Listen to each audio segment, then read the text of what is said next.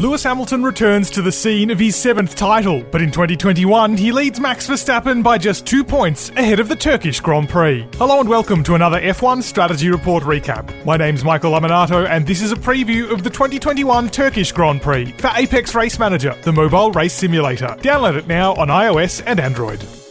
Let's take a look back at last year's race. F1's return to Istanbul after a 9-year hiatus delivered one of the most unusual races of recent seasons. Fresh resurfacing work had been completed just days before the sport arrived, leaving the track greasy with bitumen. Then the rain arrived and persisted throughout the weekend, combining with the oils of the road to rob it almost completely of grip. Qualifying was a lottery won by a composed Lance Stroll and Racing Point, while Mercedes struggled badly in the cool and slippery conditions. Lewis Hamilton, gunning for his 7th title, just couldn't generate tyre temperature and qualified 6th, and almost 5 seconds off the pace. Rain continued for the race and Stroll led early from teammate Sergio Perez, but when wet tyres became intermediates, Lewis Hamilton began to find his rhythm. The longer he stuck with the tyre, the more he could build core temperature, until all of a sudden the rubber was alive. He blitzed the field and charged into the lead, running almost the entire race on a single set of green Pirellis. They were practically slicks by the flag, which worked perfectly in the drying conditions. A record-equalling 7th championship was his. It was a race all about feel in treacherous conditions, and to discuss the wacky weekend, I was joined by F1 freelancer and co-host of the In the Fast Lane podcast, Matt Clayton. How exciting that we get to talk about things like bitumen and asphalt.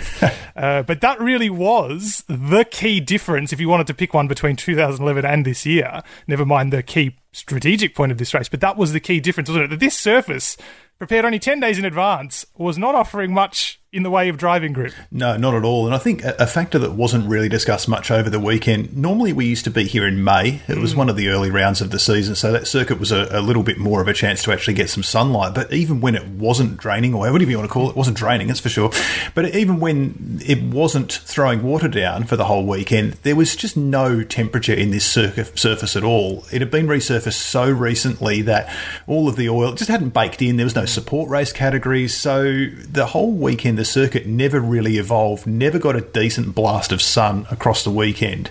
You add, these cars are so different to what we had here 9 years ago, and you're adding, you're 6 months later in the year as that part of the world starts to head into the colder time of the season. So it was the perfect storm for what ended up being one of the least predictable and most chaotic races we've seen for a long, long while, because if the participants have got no idea what's going on, then I'm not sure how we're supposed to. If you wanted an idea of that greasiness, because it was talked about a lot on the weekend, and you don't necessarily see it on the TV. You can see that the surface is shiny, and then obviously it rained, so you couldn't see much other than the water. But if you saw during the race how dirty the cars looked, even after half distance, or even earlier in some cases, particularly the brighter cars, I suppose, that wasn't mud from drivers going off the track, because indeed this race was kept pretty clean, all things considered, for these conditions.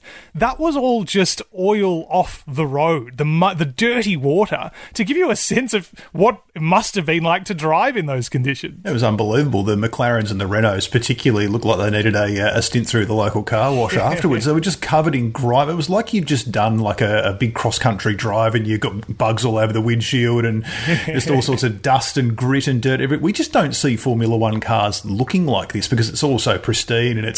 And even the other thing that you mentioned about the track surface, it was interesting when people did run wide, you found that slippery green paint had more adhesion than the actual racetrack, which is not something that we say particularly often. So it was a bizarre set of circumstances. But yeah, whoever had the car wash contract for Turkey's probably done quite well over the course of the weekend. Absolutely cashed in, I think.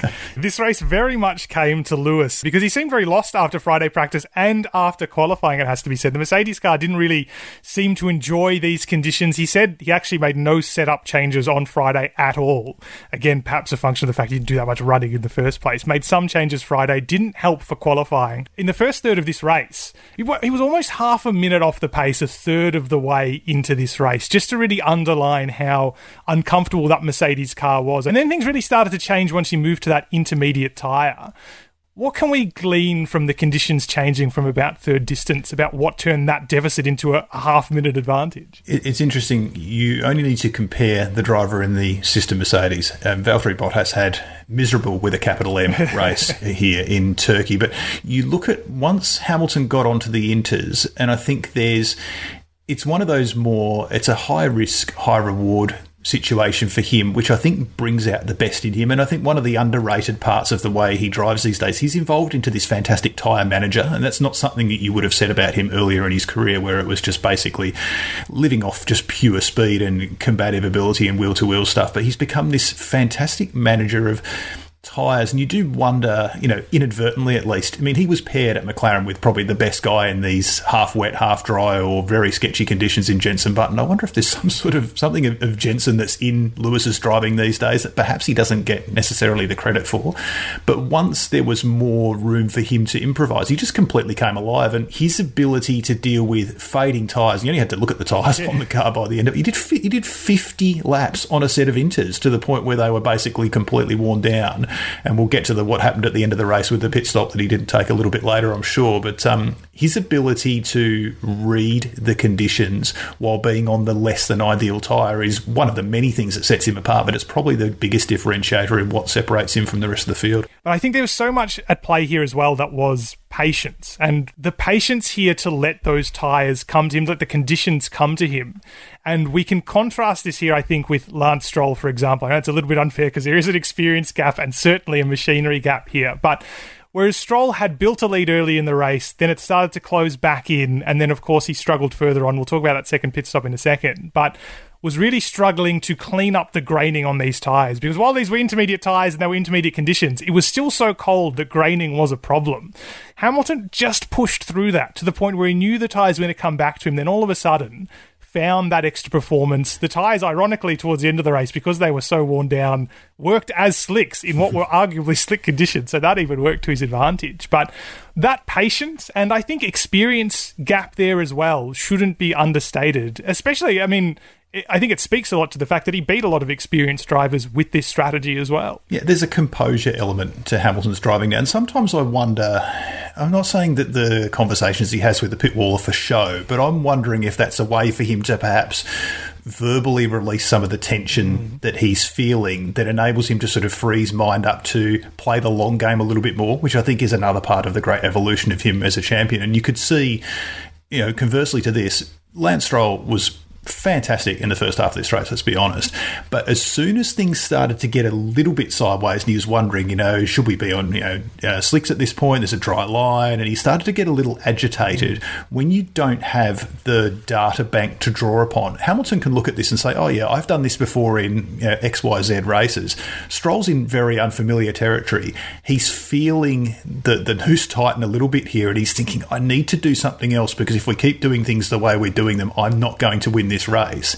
And as much as these guys are trying to take it, particularly in a race like this, corner by corner, lap by lap, you could see that the long game was starting to appear in his consciousness, and he was jumping at shadows a little bit, I thought. And his composure was so good when he was out front, when things were on his terms. But then when the rest of the pack started to come back at him, you could sense I don't know if panic's quite the right word, but I think you know what I mean. There was a lack of clarity in his decision-making at this point, where Hamilton is going to say, this is a long race. We're doing 2-minute laps here, guys. We've got 58 laps to go around here.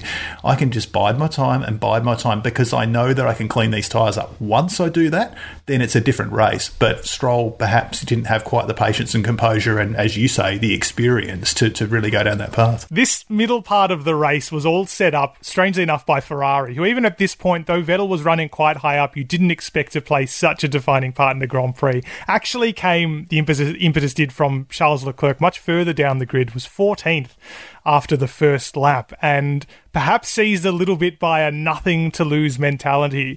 At both pit stop windows was the first driver to switch to new intermediates. At the first pit stop window in particular, everyone pretty much followed him in because he was extremely quick. That second stop in particular was race-defining. Not necessarily for him. I mean, it did bring him up into podium contention, but race-defining because one driver who took the bait, who ultimately probably shouldn't have, was Lance Stroll with the lead of the race. You mentioned a little bit earlier on when you could see that the field was closing up, having had a fairly commanding advantage early in the race, started to get a bit jumpy. And I think what was really interesting, and it'll be interesting to see how he digests this, I suppose, but he was told he was going to pit. Sounded a bit jumpy about that. They delayed the pit stop, but ultimately went with the team's advice. His tyres had been graining, but on new tyres, substantially worse graining. You got to wonder if he's thinking afterwards, should he have gone with his gut a little bit here and just held on to those tyres, because it could have been a very different result for him had he done it. Well, you only have to look about what happened on the other side of the garage. We know how good Sergio Perez is at managing tyres. He could probably do about 3 races on a set of tyres the way he normally goes. But you wonder if there's a sense of inherent pressure there for Stroll, knowing that your teammate in the sister car is probably better at tyre management than you. And you're thinking, I need some sort of an advantage here because he's still, at this point of the race, the driver most likely to beat me. And there's all of the, Perez leaving the team, Stroll staying in the team, all of that. You wonder if at least subconsciously how much of that is playing in his mind. In the end, he didn't back his gut, or he wasn't able to convince the team to follow through on what he initially wanted to do. And in the end, they kind of sat in a bit of a halfway house. They didn't go early enough for the tyre stop. They didn't stay out long enough to really get the benefit to cover Perez. And then, he's 2/3 of the way through the race and he's basically dominated the race. He finished 72 seconds behind Lewis Hamilton. It's unbelievable that you could lose that much time in 22 laps. But a lot of that was between the ears as opposed to the hands gripping the steering wheel, I think, in those last 20 laps. For taking that bait, that really cost him the race. Perez didn't. I guess a combination of knowing that he's very good at stretching those stints. I'm glad Racing Point lent on that, because there have been races where they haven't in this season, and that's cost Perez and Hamilton as well. And if we want to go back to the experience marker, he wasn't going to stop at that second pit stop window, but once he'd built up a pit stop worth of time to Perez in second, just to underline how strong he was in this race, he was offered what Mercedes called a safety stop. And he recalled immediately after the race the 2007 Chinese Grand Prix, when he lost that year's championship effectively understeering in the pit lane. It's that experience again, playing it there. He knew that there was a risk to stopping, knew he could make the tyres last, and that was even decisive. Valtteri Bottas had pitted not too long before that, and the pit lane entrance was so treacherous. And you can throw. I mean, George Russell did a David Coulthard and hit the wall on the way on the reconnaissance laps to the grid, and you had Max Verstappen was investigated for a penalty for drifting out on the really wet pit lane exit. It's one of those things. Yeah, okay, look, it's nice to have a nice fresh set of boots on and you've got the time to do it, but you're introducing elements that are out of your control necessarily. You could slide on a wet pit lane apron, or there could be someone else out in the lane that delays you, or something along those lines. But as you were saying, it's interesting that he filed back through the Rolodex of many, many years of races and thought, I ended up in the world's smallest gravel trap in Shanghai 13 years ago. And it basically cost him a world championship. We're talking about him winning a record-equaling 7th world championship. He probably should have won the world championship in his rookie year, but for that mistake in 2007. But the clarity of thought in a situation like that, of course he would have wanted new tyres for those last couple of laps, and you've got the margin to do it. But why take a risk that you don't need to? And it was interesting when there was some discussion that, look, there could be some rain in the last couple of laps. It's going to come in at turn 8. And he was like, leave it with me. I'll manage this. And that's confidence born out of being in similar situations before and, fluffing your lines from time to time. But I'm not sure every driver in that situation would have been able to process that, and they would have thought, well, yeah, look, I do need to make the inverted commas safety stop. And that just opens a can of worms on a day where things were going wrong for people all over the place. Why add a random element when you've got this race completely on your terms? That was last year. Let's look ahead now to this weekend's Turkish Grand Prix. The Istanbul form guide is hard to read. The 2020 race was so unusual, the conditions so difficult, that it offers little guidance for this season. The track surface has been cleaned by a high-pressure water treatment, which should have eliminated the worst of the greasiness, and the asphalt will have anyway matured by almost 12 months, which will roughen it up and improve grip levels further. Plus, the weather is milder at this time of year, though there is a risk of rain on Saturday and Sunday. This is an overall demanding track, and Mercedes and Red Bull Racing both see this as an even split between their two cars. It features the high-speed stuff that'll suit Lewis Hamilton's chances, and also the low-speed, pointier corners that'll benefit Max Verstappen. Pirelli is bringing its middle range of tyres rather than the hardest sets used last year. The track overall puts a lot of energy through the rubber, which will make race tyre management a key factor if the cars end up closely matched. Overtaking is achievable here, and combined, those things should prompt the teams to consider multiple strategies on Sunday and hopefully deliver an interesting Grand Prix. But this one is very difficult to call. So who will master Istanbul? I'll be back next week to debrief all of the action. Until then, you can subscribe to the Strategy Report wherever you get your podcasts, and don't forget to follow us on Twitter for our pre-race strategy guide. The Strategy Report is a Beer Mogul podcast. Special thanks to Ben Loke from Bloke Designs for the show artwork, and our theme music is by Simon Hosford. My name's Michael Aminato, and I'll catch you next week to wrap up the Turkish Grand Prix.